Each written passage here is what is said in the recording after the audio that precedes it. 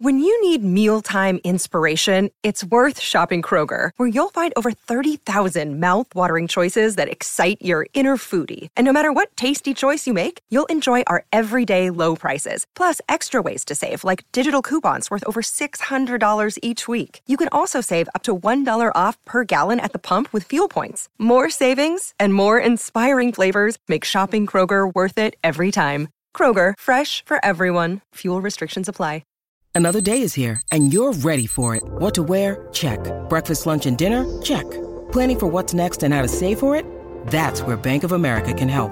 For your financial to-dos, Bank of America has experts ready to help get you closer to your goals. Get started at one of our local financial centers or 24/7 in our mobile banking app. Find a location near you at bankofamerica.com/talktous. What would you like the power to do? Mobile banking requires downloading the app and is only available for select devices. Message and data rates may apply. Bank of America N.A., member FDIC. Maryland sports fans, there's only one sports book in the great state of Maryland with over 50 years experience booking bets and supporting customers. Betfred Sportsbook at Longshots is now open and is the only sports book in Frederick offering cash betting on football, basketball, world soccer, and more. Visit the Betfred Sportsbook at I-270 and MD-85 in Frederick, right next to Longshots off-track betting. Go to betfredsports.com for more information and your chance to win exclusive merchandise. Must be 21 or older. Play responsibly. For help, call 1-800-GAMBLER.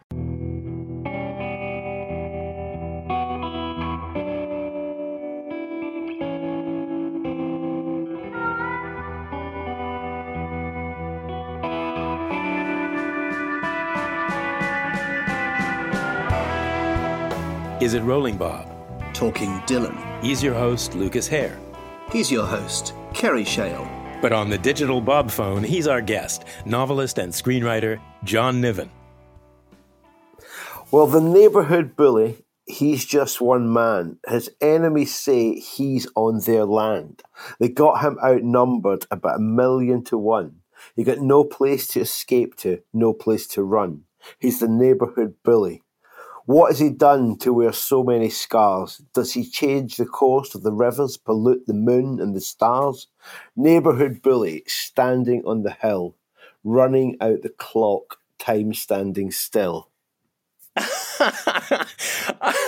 Nobody's ever come close to choosing that one.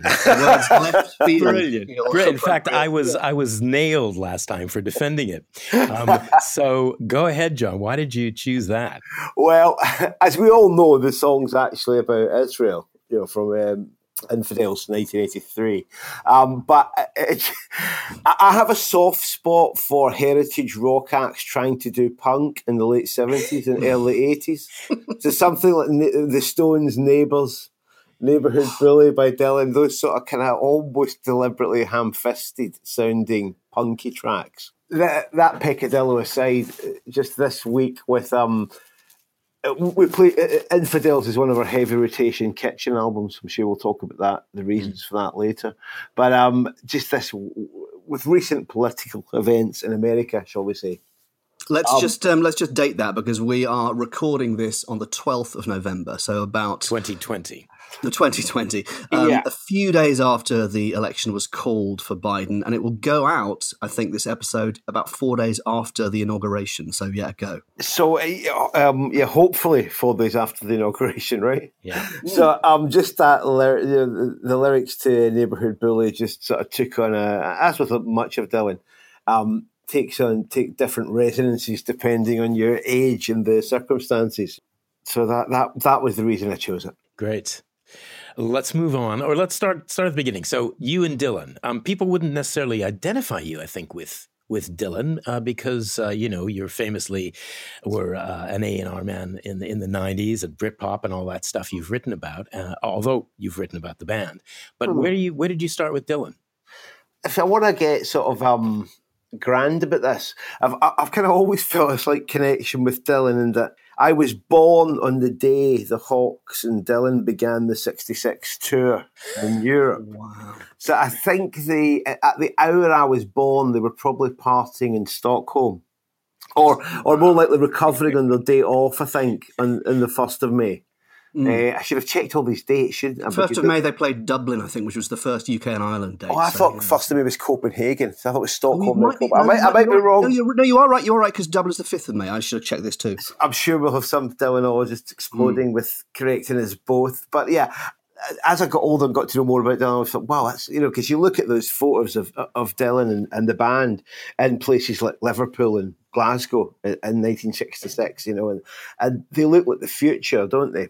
They look incredibly like, they look like indie kids from the mid-'80s in 1966. It's them surrounded by these street urchins and the like. And I think, here's the thing, my dad was much older than my mum, like 20 years older maybe. My mum wasn't particularly interested in music in the 60s. I think she probably said that she thought Paul McCartney was quite nice. And my dad's record collection was like Herb Albert's Tijuana Brass do whatever.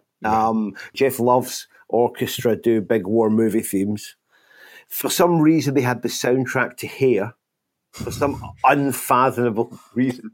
But it was just this really odd collection of music that had nothing to do with what was going on at the time, which was that, Dylan the Hawks arriving in Europe. So, I was the eldest child. So I kind of grew up with no musical reference points whatsoever in my home environment. And I guess the first thing I got into when I was maybe 13, 14 was punk rock. But the really bad third generation of UK punk rock, I mean, like the Exploited and Antipasti and Cron Gen and bands like that, it wasn't even the second wave. So I had no sense of rock history, having parents that didn't have that and not having an elder brother.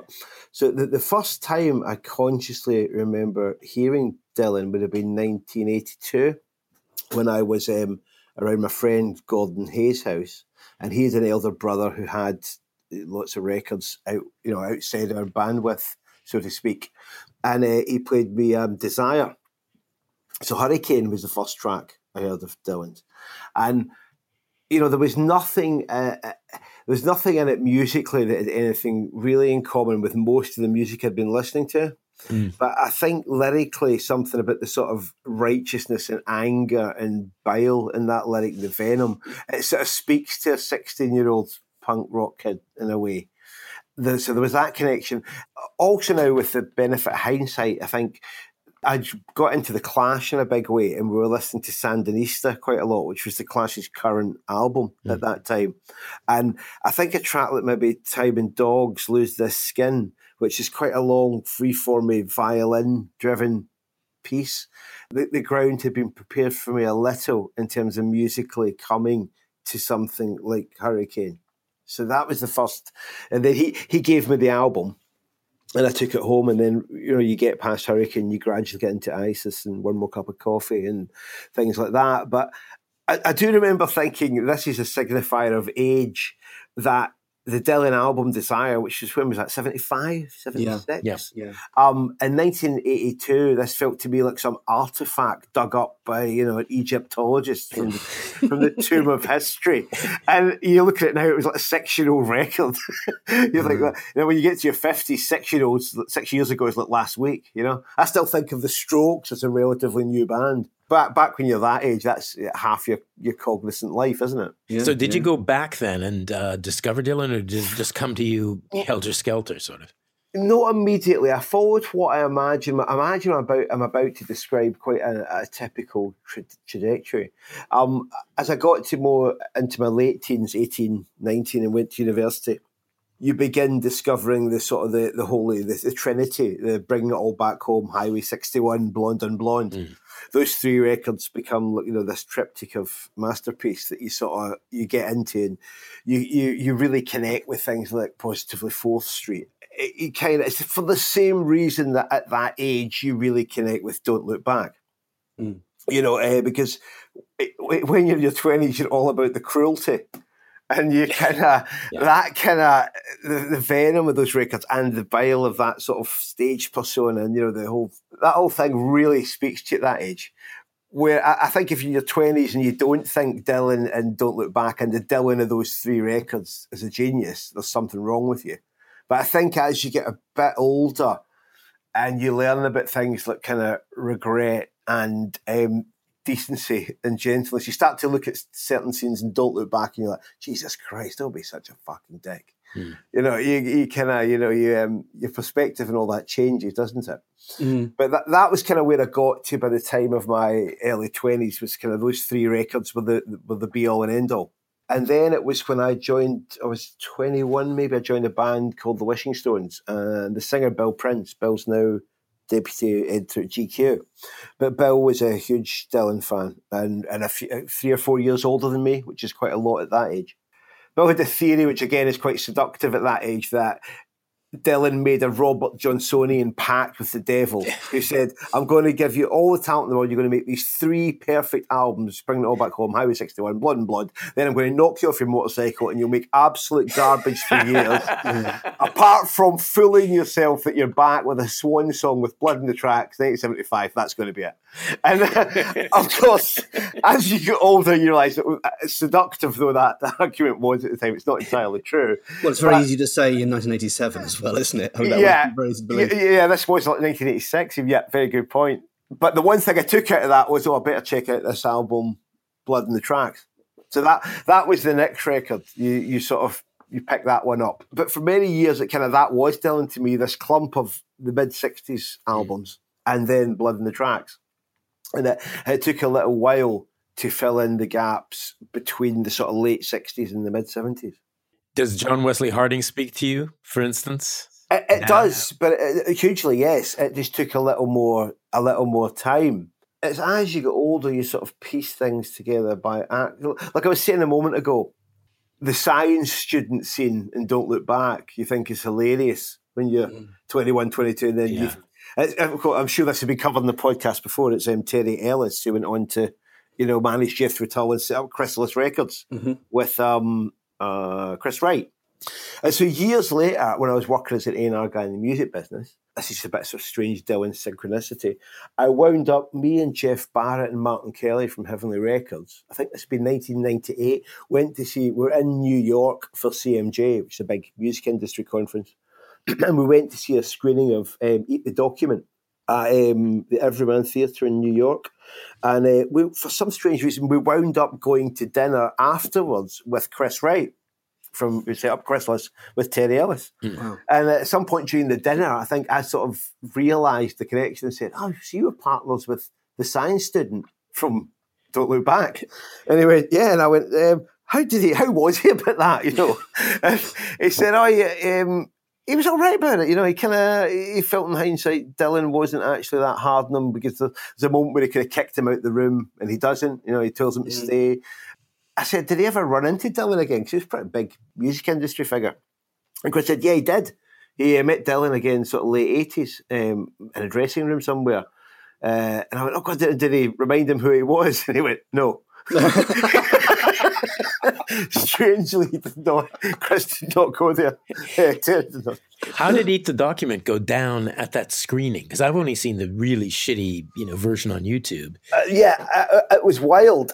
Because you had some real Dylan freaks there trying to convince themselves it was great. When actually, there's an absolute pile of heroin-addled lunacy put together by Dylan and Howard Hawke. Yeah. Out in, I think, literally shooting speed out in Woodstock at the time, and just this absolute. I think they're trying to do a Bunnell movie or something. Yeah. But I mean, as you know, there's some amazing footage in it, whether of Dylan and Robertson writing songs in hotel rooms and on that '66 tour.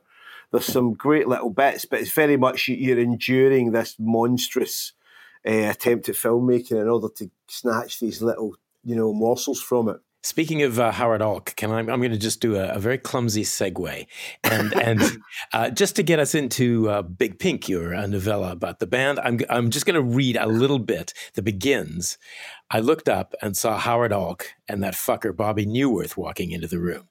They were trailers, man. The main feature came through the door a beat behind them. People redistributed their weight when Dylan came into a room.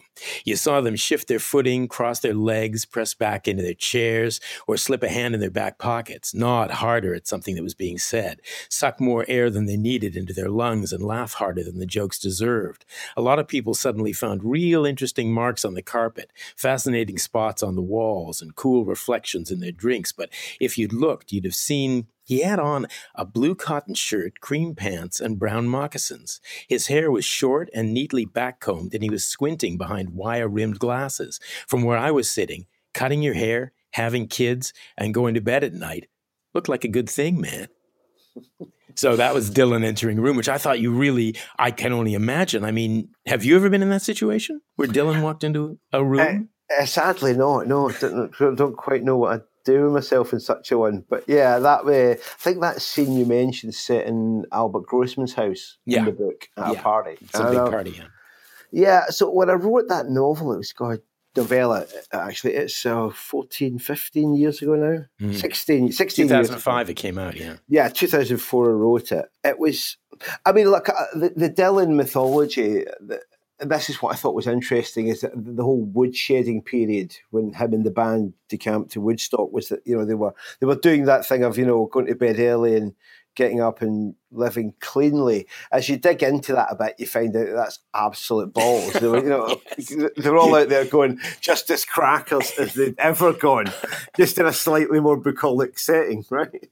So the book kind of became about digging into that a little bit. And I'd had the idea of writing a novel about a minor drug dealer who's on the fringes of a big artist, because I'd seen that in the music industry, and it's quite an interesting place to be, because on the one hand you have entree, people want to see the drug dealer. Mm-hmm. You're getting in the limo, you're getting to the party, you're on the private jet. But on the other hand, I wasn't seeing too many of these guys retiring at 40 with a pile of money and kicking back to enjoy their sunshine retirement years. Mm. It tended not to be a happy life arc. So I kind of had the idea of that guy's life. I got a character like that's life being the story. And I quickly decided I wanted to set it with a real artist rather than to do a kind of Capote faction thing, and to set it around a real place and time and a real artist and just use that as the backdrop. And I guess go back to when I knew Bill Prince in the sort of mid to late 80s, I'd been interested in that period, Woodstock, and it just gradually, it became clearer. I thought, yeah, that's where to do it. That's because, people think they know the surface of that story. I thought it'd be interesting to dig a wee bit deeper and to try and do it. And when I was writing it, the thought crosses your mind, Jesus, I wonder what anyone who was really there would make of this. Mm. And then years later, after the book came out, and I can't remember how this connection came around, I befriended Alexandra Robertson, Robbie's daughter. Right. And I was in LA for work, and we had lunch together in Beverly Hills. And it was, she sort of did the total Columbo thing with this nice lunch. It was all perfectly pleasant. And just as I'm leaving, she did, oh yeah, I almost forgot. And turned back around and said, I meant to mention to you that my dad read your novella and said, my God, was that guy in the room?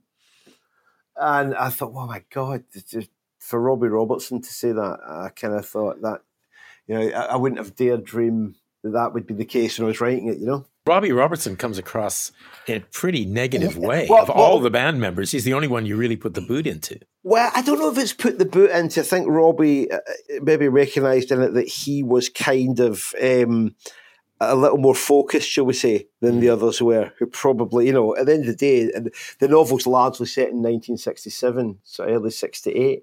And at the end of the day, Robbie's the one who was getting the songs written, and you kind of don't do that if you're sitting up till dawn every night going bananas. So I think he sort of recognised that maybe he's portrayed in the book with a little more flinty ruthlessness. Well, in the recent Rock Back Pages podcast with Jez Butterworth, he's talking about this, and he's saying that Robertson said that first, and then when he was asked again a few years later, he was a little bit more cagey. But I think one thing that everybody agrees on, and you probably can't answer this, but everyone from Barney Hoskins and Greil Marcus to Robbie Robertson and us just wonders how the fuck you got yourself so credibly into that mindset where you seem to be almost living that life at that time. Because I think the bit that's real about the book is about thwarted ambition and kind of squandered talent and someone on the outside looking in, which is very much where I was in my early 30s. That books kind of work, the details and the sort of mise-en-scene and all that, it's the emotional core of it, if that works. And I think that was real, because it was real for me at that point. I kind of wasn't that far away from Greg, the central character in the book. So I think that's why it managed to punch through. And it's interesting you mentioned Jez, because Jez wrote the screenplay for the movie version of Big Pink. I was always wondered, did the money go away or something? Because it makes such a fantastic film. Well, it's an interesting story, actually. I'll be careful how to tell it. Jez and his brother, Stephen, who's produced a couple of Jez's movies, they optioned the book. I think Stephen, his brother, really optioned it. And they renewed the option every year for, I think, like 12 or 13 years. From 2006, the year after it came out, until just last year. And I think...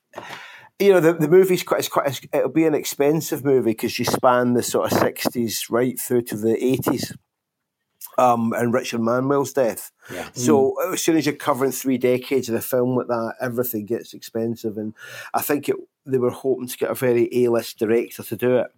And that's a fairly short list. And I think Scorsese passed for some reason. And then Sam Mendes was attached at one point and then went off to do Bond. And it's, the who makes movies will tell you it's a kind of long... It's like you're trying to shoot an arrow down a hallway into a target, but like 100 paper targets are going to come out from the sides of the hallway with a hole in the middle of them for 3 seconds. And you have to shoot the arrow right down all the concentric holes. It's just very difficult to get done. And but Jez's script was great. It was different from the book in some ways. And who knows, it might happen one day. I kind of hope that this year, off the back of the interest in, Once We're Brothers, and that maybe we get a rekindling. So we'll see. I was just really interested in how Richard Manuel sort of almost becomes, he's not the protagonist, but he's sort of the most interesting peripheral character, so the most interesting band member. And although I've never, I don't know anything about him, but it was almost like you were inside him, presumably all imaginary. Well, again, it was Richard Manuel was a case very much, I think, as sort of squandered talent. Dylan really rated Manuel and Danko, I think, as songwriters. And the collaborations with both of them are in the Basement Tapes time. And I think, but it's hard, and that's kind of what Manuel says in the book when he's pressed, why didn't he write more? It's hard, it's really hard. It's hard enough without distractions. And, I think as Rick Danko famously said, you want to try and make it $1 million overnight when you're kind of 24. It's not altogether ideal. A lot of these guys went a bit crazy. I think, and again, it goes back to that thing. I think Robbie was interested in doing the work, where a lot of them maybe weren't. But I mean, if you listen to some of those early, both with Dylan on the Basement Tapes and on the first band record, some of the Danko and Manuel co-writes are the best songs. What about, something that interests me, and this might be a bit of a wild shot, but what about the presence of alcohol? Because Richard Manuel was, aside from being the tragic core of the band, as Robbie Robertson famously says, he was an alcoholic when he first met him. Your protagonist in The Fuck It List is an alcoholic, albeit a reformed one. Is there anything to say about that? Yeah, well, you're probably opening up a whole kettle of therapy that I don't want to do neither, buddy. Our hourly rate is very competitive. I describe myself as a problem drinker. Yeah, an alcoholic. Really annoying. I'd like to drink a lot more than I do, but really annoyingly, I can't work hungover because I find writing fiction you need, like music from Big Pink. We're just talking. You're trying to dream a new universe into existence out of nothing, which is a fairly hubristic act to undertake in the first place. Mm-hmm. And I find you need quite a reserve of self-confidence and energy to do that. And as you get older, certainly as you get over 45, the diminishment hangovers and acting that, it's tough to punch through, You know, when you're young, you can stay up all night, go straight into the office, and it's like, who cares? But, you know, that shit will kill you once you're over 40. Well, that's the Dylan-esque thing, isn't it? Someone said in 66, he was not only burning the candle at both ends, he had a blowtorch in the middle. In the middle, yeah. And again, that tied into the music from Big Pink, reasons to write it. And Dylan, you know, the mythology was he decided to get some fresh air. And it was like, in reality, if you stay in New York City doing the amount of speed and booze you're doing, you're going to be dead by the time you're 30. So I think it was, and the truth probably lies somewhere in the middle, doesn't it? Yeah. Heroin, of course, figures hugely in Big Pink as well. And there was the scene with the main character's father is a heroin addict, and where they do heroin together was nothing to do with the band, but I found that sort of jaw dropping and heartbreaking. Yeah, I'm glad. Thank you very much. That was a tough one to write. It was just one of those incidental research things when I was researching the book, and you think, well, if Greg's in his sort of early 20s in 1966, he was probably born during the war, with his father have been in the war, and I kind of had it that he came from a sort of fallen middle class background. His father was a doctor. And I found out in my research that a lot of the American Army doctors, certainly especially in the sort of Pacific theatre, a lot of them came back heroin addicts because they had access to, like, you know, untold amounts of morphine syrettes, those little syringes that just sort of one punch thing. And, you know, they used to say one for ecstasy, two for eternity on the battlefield, you know, because if somebody was so far gone, you'd have to, you know, politely finish them off. Right, so I had this notion that the father had come back from the war, a heroin addict himself, and that, you know, that's kind of where that storyline wound up going. Yeah. Also something that obviously found its way into the band's story later on. Yeah. And what Dylan albums now, just to bring it back to him, what Dylan albums now really do it for you? Well, here's the thing. So I was saying earlier that in your 20s, you sort of very fasten onto that triumvirate of, you know, bringing it all back home through to Blonde on Blonde, and then you gradually go a little further up to sort of Blood in the Tracks. And I found that as I get into my 40s, there is kind of no Dylan song long enough and churning enough for me. It cannot be long and churning enough. So kind of Joker Man, Changing the Guard, late 70s, early 80s Dylan is very much kind of where we're at right now in the house. I think we probably play most anything from Street Legal through to about Infidels. Tread slightly cautiously around the Christian trio. I'm kind of saving that for later life. Yeah. I have a theory, and this is twofold, that, you know, getting into Dylan, it's a bit like, you know, getting your kids to eat the vegetables. There's some stuff that's a very, you know, you like a sugar rush, something that's easily digested when you're younger. And then as you get older, you get into the heavier stuff. I mean, I'm kind of saving everything from Time Out of Mind onwards for my from my 80s. Dotage. Yeah, exactly.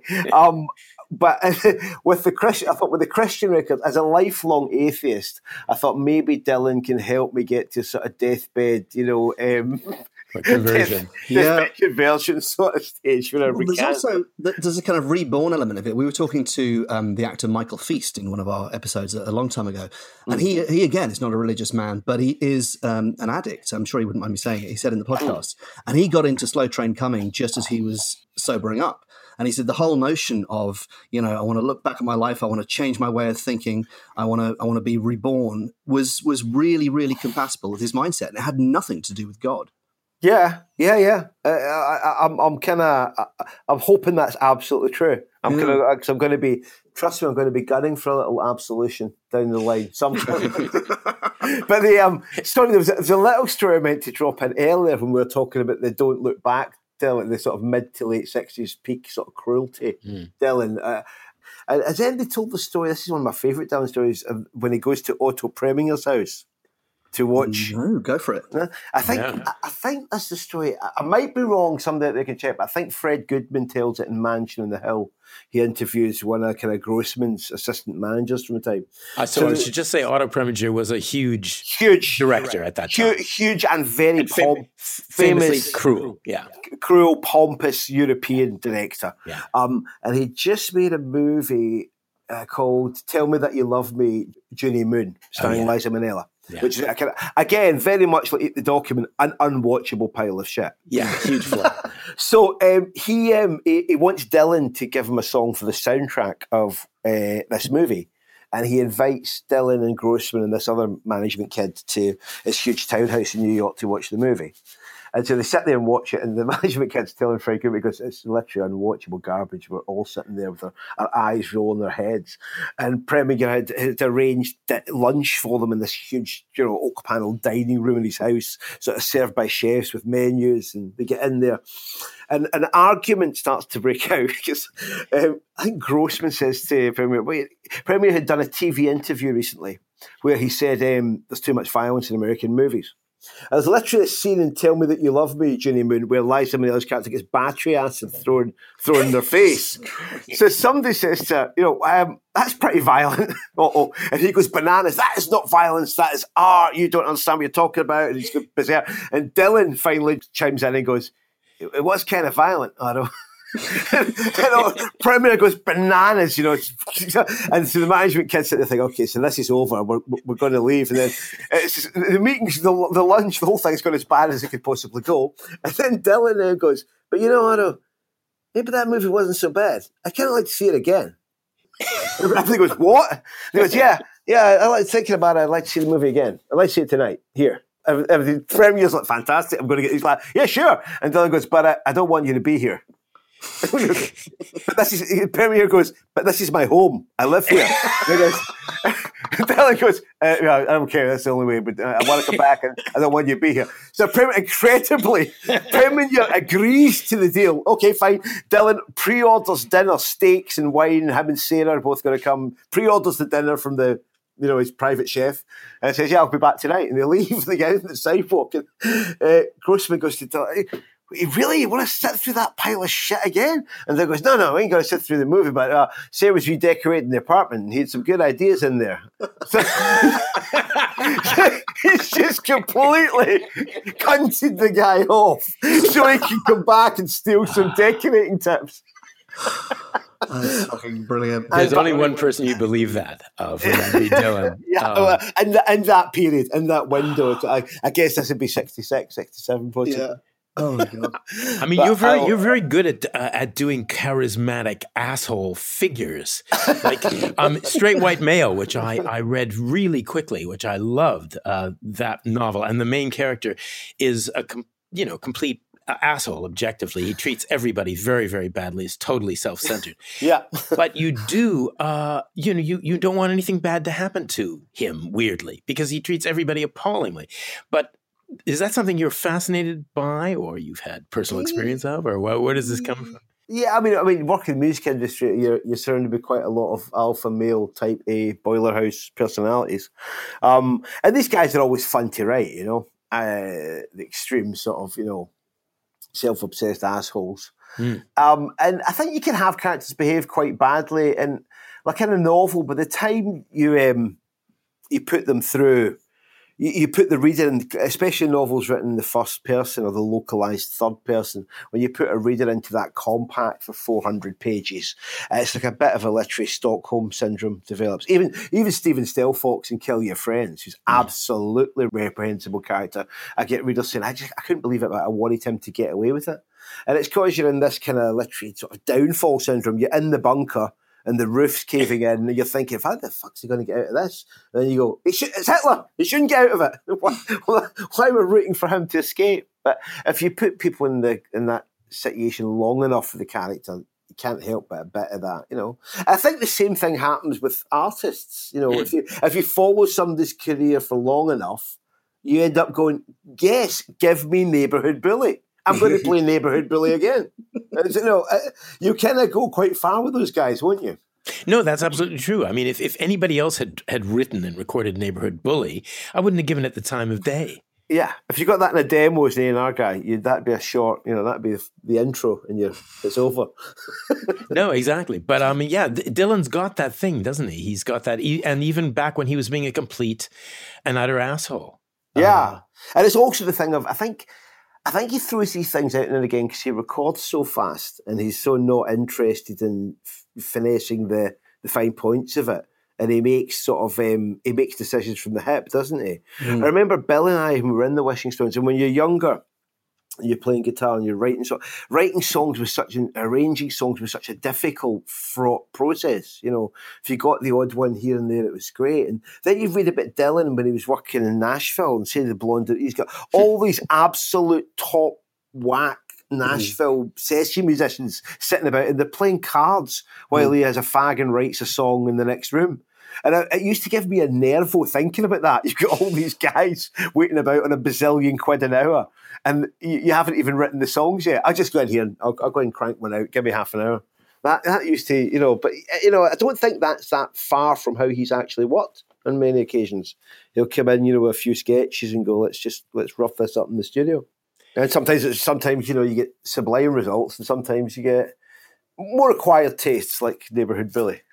I haven't read all your books, but I've read a number of them, and I noticed in Second Coming you just mentioned Visions of Johanna, and I was intrigued by that just in that why Visions of Johanna. Most writers tend to be a bit cagey about using certain song lyrics or too much of them, because I don't know if you know this, but as soon as you quote more than 4 words, you have to pay. You can go up to 4 words. 4 words. Yeah. And right. If it's the title, even better, you're all right there. But as soon as you get into quote, I know several novelists who've convinced themselves they can't live without a chunk of a Smiths lyric in a certain chapter until they see Morris's ransom demand. And then so you know what, we'll find. Maybe this Field Mice lyric will work here. It suddenly becomes a bit more what's reachable. But I don't. I do it sometimes. I think I've probably on a few occasions just not bothered to get clearance, just thinking, oh God, if they end up suing us, I'm sure we'll figure it out. Yeah, and you allude to Stuck Inside a Mobile and the Memphis Blues again in the Fuck It list, don't you? But you're very careful not to quote it. Yeah, I do. Plus, sometimes I think it's fun if once you've written, I've written 10 novels now, and you kind of have a sense of who your audience is, and that they have a lot of shared cultural reference points that you have. So it's sometimes more fun to sort of dance around a lyric where it's clear to the reader with a little thought what you're referencing, but you're not actually spelling it out. Well, you do a whole couple of pages describing Born to Run. And the Second Coming. Performance, in the Second Coming. And without mentioning Born to Run. Yeah. And without drawing breath either. I mean, it's a sentence, that entire page. It's fantastic. Oh, you do meet a lot of fans who that's their favourite bit in their favourite book. It gets mentioned quite a lot, which is funny. That's always nice to hear. I have read a lot of John Niven lately, and I'm sitting in bed with my wife as we're going to bed, and we tend to read for like half an hour, 45 minutes. And I've been sitting there chuckling and but also sort of my heart stopping, and kind of hoping that she doesn't ask me. She doesn't, because I don't want you don't want to open that. You don't want to open that can of worms. There was one actually fabulous, a really good sex scene in Straight White Male. The completely drug-addled, totally bonkers sex scene with the young Hollywood starlet. Oh yeah, that involved masses of just every drug under the sun. And I was getting a little. Whoa! But I was so glad I didn't stop. I didn't say anything. I didn't do anything. I didn't want to John Niven in our bed. Nobody wants John Niven in their bed, mate.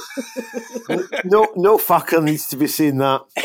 but it's interesting, writing about sex, and even Dylan is very good about, writing sort of sexy songs. But it's a real tricky art, I guess, isn't it? I mean, does it frighten you ever to go out there? I think you make an interesting point there. I think Dylan does quite a nice line in suggestively phrased kind of double entendre lyrics, that the kind of thing that Mick Jagger gets a lot of credit for. Dylan says, so entwined. Mick Jagger says, kissing cunt in can. I mean, there's a bit of a gap there. What album was Ride Your Pony on? Is that Infidels or is that Street Legal? Street Legal. Oh, New Pony. Yeah. New Pony, sorry. Yeah.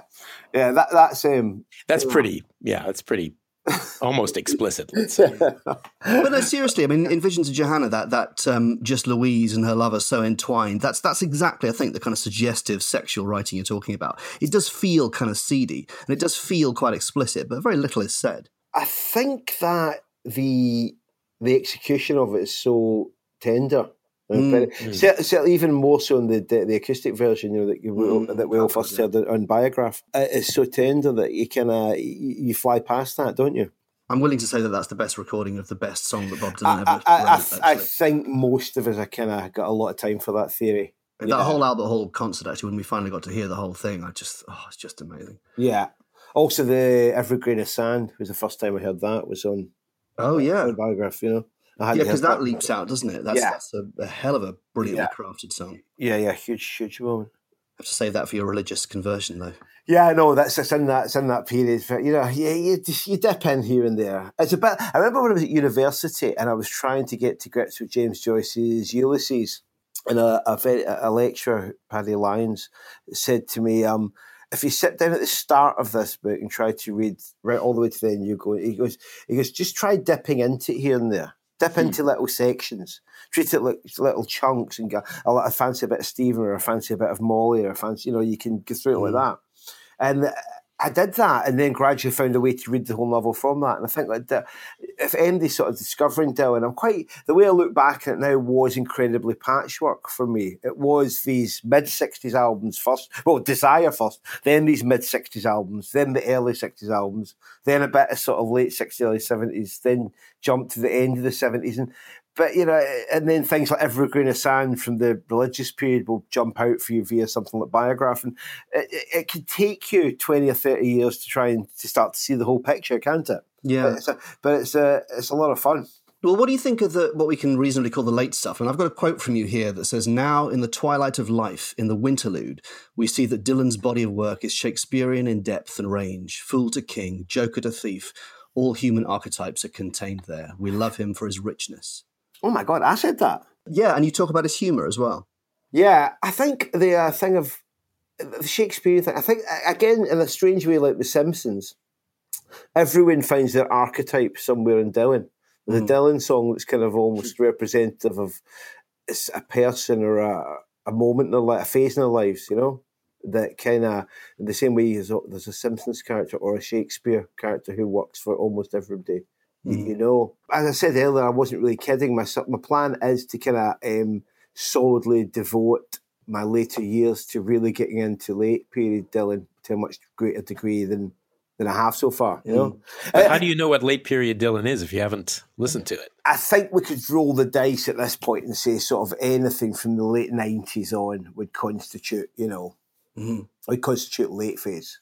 Yeah, time out of mind. Time out of mind on is, obviously, it's not dark yet. I remember hearing that when it came out and being blown away and thinking I must go back to that record and start working forward. That's the plan I'm going to do. He's only 55, 56 when he sings that song. And then all the rock journalists at the time were saying this is the end of his life. This is him looking back. Looking back, he's sitting in the porch and it's all over. And here we are 25 years. Yeah. Nearly. So maybe you're right, actually. I'll be sitting here 20 what usually be in 25 years, 102? Yeah. He'll bury all of us. Just see Bob Dylan standing there in the world at its feet. I was reading an interview recently with Richard Marquand, who directed Hearts of Fire. Who I can't remember. He phrased it in quite and Richard Marquand, who died just after that movie, was famously known to, shall we say, like a drink. Right. And he alludes to something in this interview about Dylan. Many bottles of wine been opened at this lunch at Dylan's place in Malibu to discuss the role in the movie. Obviously, so many bottles of wine that he took the role in the movie. Yeah. But he makes some reference to Dylan's stamina being incredible. Yeah. I've tried to think of something weirder in the Dylan story, that the man who directed Hearts of Fire also directed Jagged Edge and Return of the Jedi. Yeah, that's I mean, imagine going to your grave with those on your CV. And also, Richard Marquand in the interview has nothing but praise for Dylan as an actor. I had to check the date, and I thought this must have been a sort of, desperate piece of promo to promote the movie. But no, I don't think so. I think it was sort of after the film came out, it was sort of in isolation. He's still, Well, he's pretty compelling in that omnibus that was made on the making of Hearts of Fire, where he just sketches the arena guy in his caravan. He's far more interesting in that than he is in the film. But yeah, how could you look? I mean, really, how could you look at that film?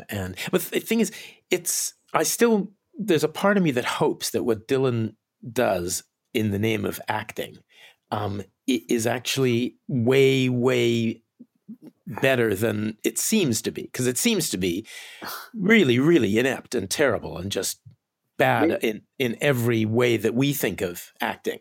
It's got no truth to it. He looks like a bored pop star or bored, rock star playing a bored rock star really badly. It's just. Maybe it's going to take us longer to discover it. Maybe it's going to be the Christian albums. We're going to get back to it 20 years on and go, hang on a minute, this is great.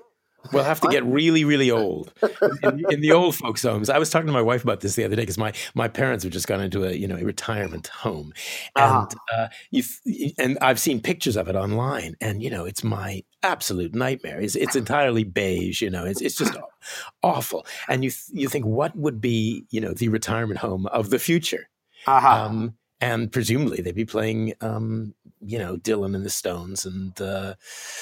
Where did that come from? Oh, yeah, it's just that one day I'll understand Hearts of Fire. We're all going to be sat there in the Sunshine retirement home listening to Shot of Love and watching Hearts of Fire. The usual. Exactly. Finally, I get it. Yeah, that's when it's done. That's maybe the first true click of Alzheimer's. I get it. Yes. Okay, take him away. But sorry, there was one. I'll give a couple of little notes here. I'm not going to say who told me this story because it might be apocryphal.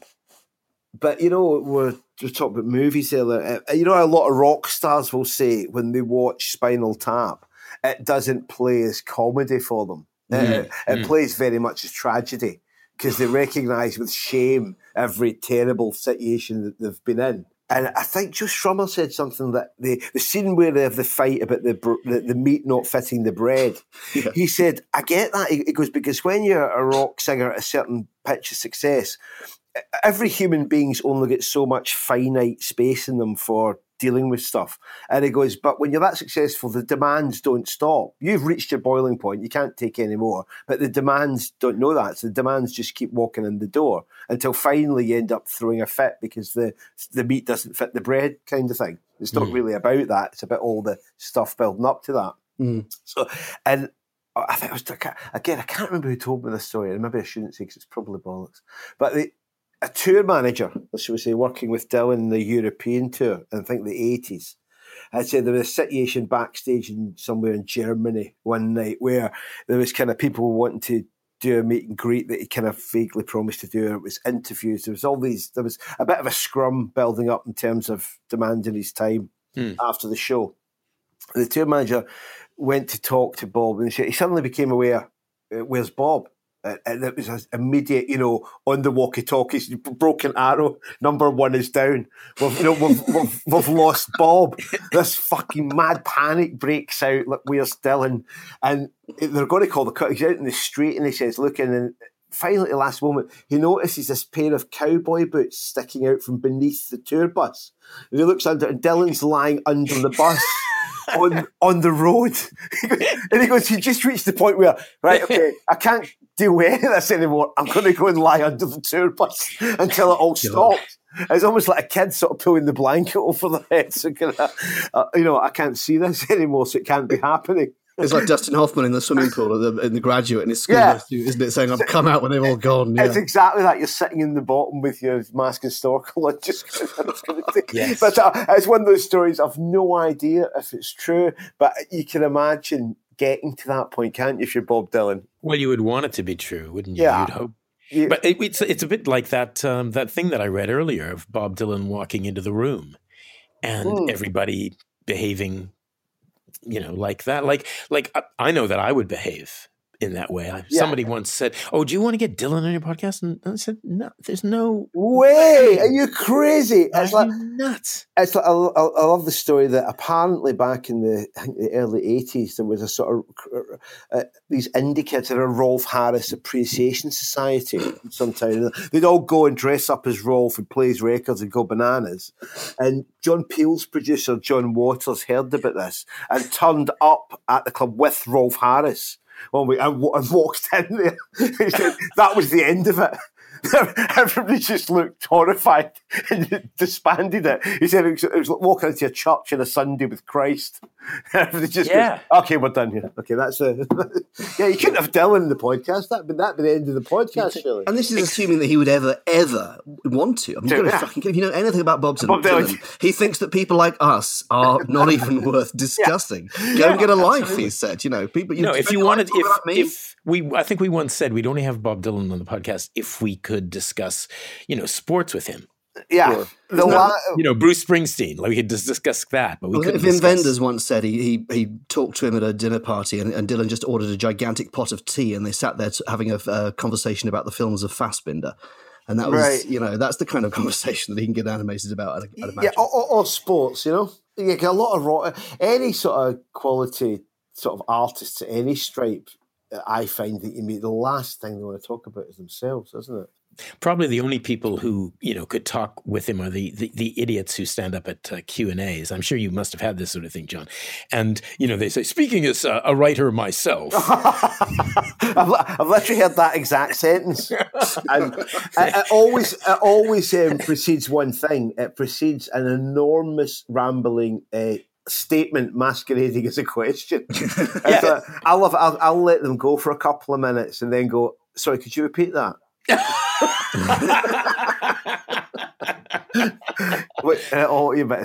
It's a bit cruel. It's a bit don't look back, isn't it? Oh no, but I went to see a Harold Pinter interview thing once, and then it turned into an audience Q&A, and he was the only guy that I've ever seen eviscerate the people who asked idiot questions. You would just say that's a stupid question. Rephrase that or sit down. I saw the screenwriter Paul Schrader do that brilliantly once. They did a talk at the British Library about 20 years ago, and somebody in the audience got up and they had a rant at Schrader masquerading as a question, basically saying, "Don't movies nowadays make you sick? Wasn't it better in your heyday when films were like Taxi Driver and all that?" We're ranting this, and then Schrader took this kind of Schrader's response. He was like, "Why are you so angry about it?" Most he talks about like Elmer Fudd, Paul Schrader. Why are you so angry about it? This, I'm about to do an impression that sounds nothing like Elmer Fudd. He said, "What are you so angry about? Most stuff's always been bad. Most architecture's bad. Most food is bad. Most art is bad. Most music is bad. If you're an intelligent person, find good stuff and enjoy it, and shut the fuck up." It's just the guy expected Schrader to shave his eye off. He was just like, "Most stuff's always shit. Find some nice stuff, enjoy it, and don't worry about it." Good. Maybe it'll shut that guy up forever. Yeah, you hope, right? Any Dylan songs that you that have changed for you over the years, where that you've sort of heard them at first and then thought, "This is now I get it," or? Oh, the records I talked about earlier, sort of Jokerman, Changing the Guard, Street Legal, those sorts of records make more and more sense to me as I get older. And all things that we mentioned earlier, Visions of Joanna or Every Grain of Sand, things that you've kind of been part of your life for a long time, the meaning becomes more profound as you get older. And novels work that way too. I find that something like John Updike's Rabbit novels, I liked in my 20s, and I really liked in my 30s, but you really get how great they are as you start to get really into middle age. It's similarly with Dylan. Well, what we mentioned a minute ago, not dark yet. I think for the reason that, as we pointed out, when it came out, he's probably not much older than I am right now. He's mid-50s. And yet now he is, unarguably truly old. So a song like that was kind of him maybe playing a character at the time, projecting himself a little down the road, now reads his absolute biography, doesn't it? Is It Rolling Bob, Talking Dylan is recorded on Zencastr, stuck inside, immobile. Engineered by Tusha Manek and produced by Robin Guys. Digital imaging by Finn Guys. Music is by Sam Hare. We're part of Pantheon Podcasts, the music podcast network. Find us on Twitter at IsItRollingPod. I'll eat when I'm hungry, drink when I'm dry, and live my life on the square. And even if the flesh falls off of my face, I know someone will be there to care. It always means so much, even the softest touch. I see nothing to be gained by any explanation. There are no words that need to be said. You left me standing in the doorway crying, blues wrapped around my head. It's NFL draft season, and that means it's time to start thinking about fantasy football. FantasyPoints.com features industry-leading experts and prognosticators using proprietary hand-charted data to help you score more fantasy points. FantasyPoints.com is the place to go for whatever kind of fantasy football you play. Whether you play fantasy football, daily fantasy sports, or do a little bit of everything, Fantasy Points has the meticulously researched content to guide you to victory. And why wait for the fall? Fantasy Points also covers the new spring football league, the UFL. Join the guru, John Hansen, Scott Barrett, Joe Dolan, and other massive names in the fantasy football universe with an exclusive offer. Use code Pantheon for 15% off any Fantasy Points package, including the all-in package, with access to every article, tool, and data nugget that Fantasy Points has to offer. That's FantasyPoints.com and code Pantheon for 15% off at Fantasy Points. FantasyPoints.com, code Pantheon. Score more fantasy points.